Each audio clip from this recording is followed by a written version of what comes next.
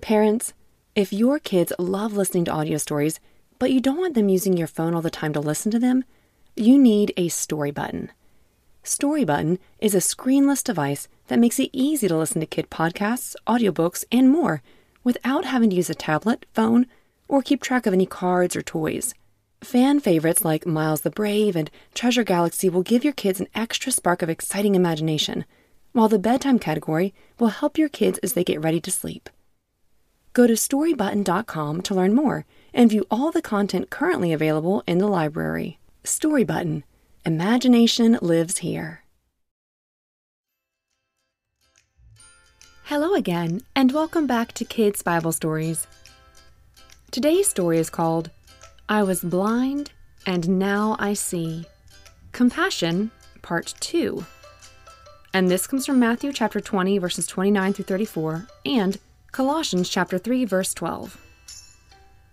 Last week, we started a series about compassion. Say out loud if you remember what compassion means. Maybe you said something like this. Compassion means feeling sympathy for someone who is hurting. You think how you would feel if that were you, and that feeling makes you want to help them. We will read our Bible to hear what compassion looks like from the best example, Jesus. Let's begin our story here.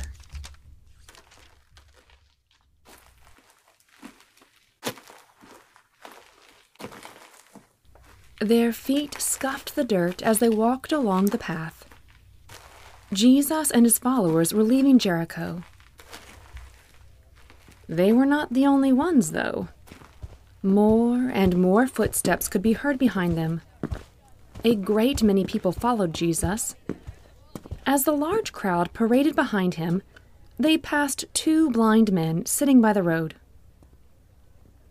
The blind men sat on their woven mats and listened to the crowd. They heard that Jesus was going by, so they shouted, "Lord, Son of David, please help us." All the people criticized the blind men. Shh! Don't bother him. Yeah, he's got more important things to do. But the blind men shouted more and more. "Lord, please, Son of David, help us." Ouch! Watch where you're going! Some in the crowd snapped as they bumped into each other. They had come to a sudden halt. Jesus had stopped. He looked directly at the blind men and said, "What do you want me to do for you?" Do you think Jesus already knows what they want? He sure does, because Jesus knows everything. They answered, "Lord, we want to be able to see." A hush fell over the crowd. Suddenly, the birds and insects buzzing could be heard clearly. All eyes were watching to see what Jesus would do with their request. Would he heal them?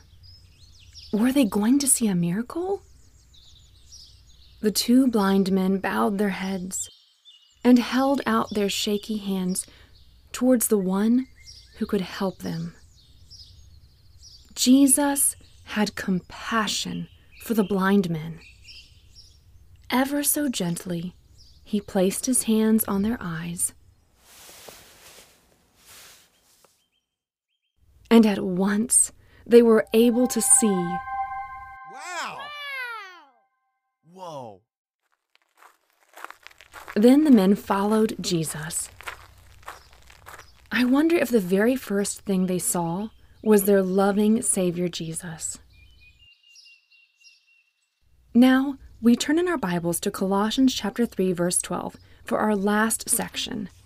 It says, "Therefore, as God's chosen people, holy and dearly loved, clothe yourselves with compassion, kindness, humility, gentleness, and patience.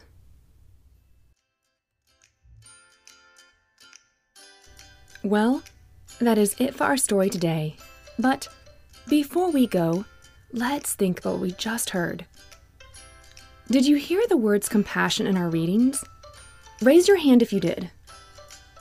Good. I heard it twice. I want you to fill in the blank. It said, Jesus had what? Shout it out. Compassion. On the blind men. That's right. Compassion on the blind men. And this compassion led him to do what? Heal them. Yes. Now point to yourself. You are God's chosen, holy, and dearly loved. And we heard it say to clothe ourselves with what? I'll give you a hint. It's the word we've been talking about the past 2 episodes. Compassion. Good. So after reading our Bible, does it sound like Jesus wants us to be like him and show compassion? Yes. Yes. But what did the crowd say to the blind men?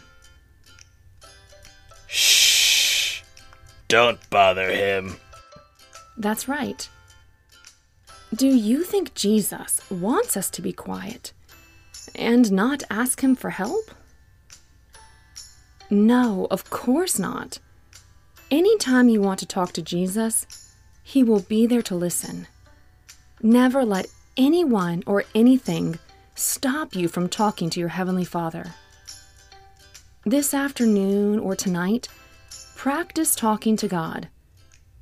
Think of one thing to ask him to help with, one thing to say thank you for, and one way to show someone compassion. And you never know how your act of compassion might make someone's day brighter, helping them to see Jesus through you. Well, that is it for our story today. Thank you so much for joining us. And, as always, bye for now.